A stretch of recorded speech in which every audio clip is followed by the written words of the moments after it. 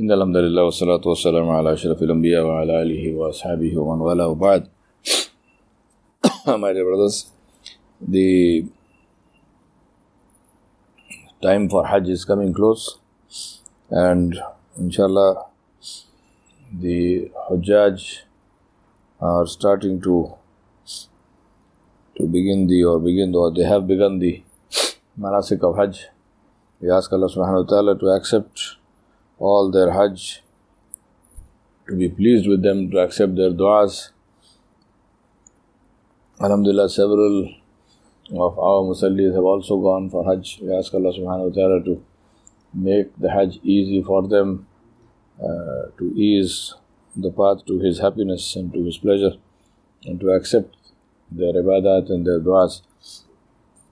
We ask Allah to accept the du'as of all those who will make du'a in Arafat, inshallah, and to include us in those du'as.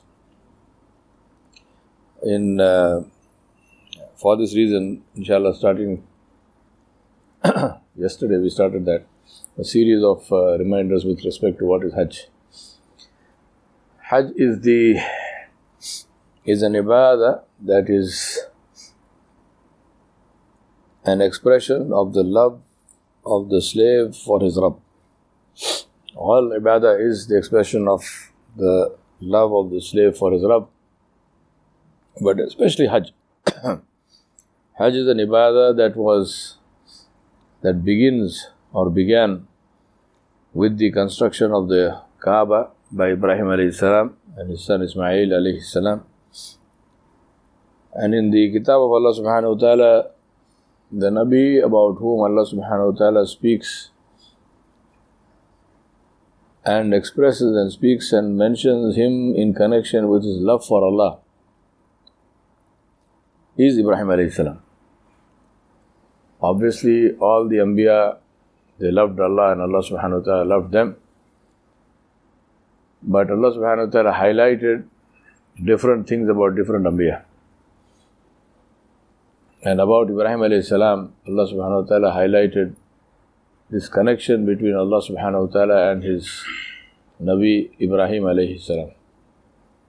And He called him Khalilullah. And Allah subhanahu wa ta'ala mentioned and connected Muhammad sallallahu alayhi wasallam with Ibrahim alayhi salam directly, and He mentioned and connected us as the Ummah of Muhammad sallallahu alayhi wasallam as the millat of Ibrahim alayhi salam. We are connected with all the Anbiya of Allah because we are insha'Allah on the path of Tawheed, which all the Anbiya preached. But as I mentioned, there are special and specific connections, and that connection with Ibrahim alayhi salam is a very specific and special connection that Allah subhanahu wa ta'ala connected us with. And the root and foundation of this connection is the Hajj, is the love of Allah subhanahu wa ta'ala, and Hajj is the expression of this love of Allah subhanahu wa ta'ala. And how is this love to be expressed? And that is what Hajj teaches us. And the principal lesson that Hajj teaches us is that the love of Allah subhanahu wa ta'ala is to be expressed not as we wish, but as Allah subhanahu wa ta'ala wishes. The love of Allah subhanahu wa ta'ala is to be expressed through complete and total and unquestioning obedience to the orders of Allah subhanahu wa ta'ala. These are the three conditions. Total obedience and unquestioning obedience to the ahkam of Allah subhanahu wa ta'ala. If you take the logic, or if you take a logical approach to Hajj, for example, then Hajj is the most illogical of everything, if you think about it. It begins with putting on an ihram, which is a set of clothes that is neither graceful, nor is it comfortable. It covers part of the body, it doesn't cover the other part of the body, and it's difficult to manage. In the cold, it doesn't protect you, and it is cold, you feel cold. Normally in ibadat, it is recommended that we cover our head as a matter of respect for Allah subhanahu wa ta'ala and for the ibadah. But in the Hajj it is the opposite. You take the head covering off. Then we go and we make tawaf of the Kaaba. And even though Allah subhanahu wa ta'ala said, make Hajj to the Baytullah. In the Quran, Allah subhanahu wa ta'ala mentioned, make Hajj to the house of Allah. On the day of Hajj, which is 9th of Dhul Hijjah, where are the Hujjaj? They are in Arafat. They are nowhere near the Kaaba. And Rasulullah sallallahu alayhi wa sallam said, the one who has not stood in Arafat has not done Hajj.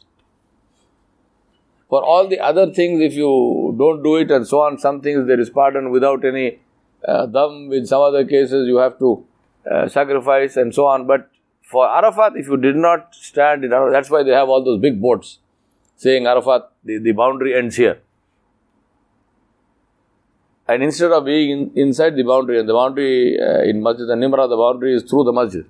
So if you are praying in some other outside of the boundary, on the day of Arafah, if you are not there, then you have to come back the next year and do the whole Hajj. There is no dam to be given, there is no fine to be paid. Your Hajj is not valid at all. So on the day of Hajj, you are somewhere else, you are not near the Kaaba. If somebody says, Allah subhanahu wa ta'ala in his kitab, he said, make Hajj to the Baytullah, on the day of Hajj, I am going to make tawaf of the Kaaba 24 hours. No, your Hajj is not Hajj. It is not accepted, it is not Hajj. You are somewhere else. And then you come and you throw stones at the pillars, at the places where Ibrahim alayhi salam, the shaitan tried to mislead Ibrahim alayhi salam, and the stones are symbolic to say that we throw stones at the shaitan. What logic is there in that? We want to resist the shaitan, so fine, but why must you go to a particular place and throw a stone? And then we make the sacrifice, the udhiyah. For what? Ibrahim alayhi salam made the sacrifice. And then long before that, when you come to the arkan of Umrah itself and Hajj, sa'i between Safa and Marwa. Hajar alayhi salam, she had to do it, or she did it because her son was there and so on. There's some, why are you doing it? Why am I doing it? Why are we running in between those two green lines? There is only one answer, there is only one logical answer to all this illogical behavior, apparently illogical behavior. What is the logical answer? We do it for the love of Allah, because Allah subhanahu wa ta'ala set these as the arkan of Hajj. He set these as the things to do during Hajj and during Umrah. There is no other, there is the logical answer to apparently illogical things is the most logical of all answers, which is we do it because Allah subhanahu wa ta'ala told us to do it. Complete and total and unquestioning obedience. So Hajj is an expression of the love of Allah subhanahu wa ta'ala jalla jalaluhu, and the love of Allah subhanahu wa ta'ala jalla jalaluhu is expressed through obedience to Him, not through disobedience. Not through disobedience. Today we have this very peculiar concept in the minds of people where they think they can disobey Allah and they say, no, but Allah is Ghafurur Rahim. Nobody denied that Allah subhanahu wa ta'ala is Ghafurur Rahim. How can we deny when Allah subhanahu wa ta'ala mentioned it Himself? But Allah also mentioned that He is Shadidul Iqab, that He is very severe in punishing.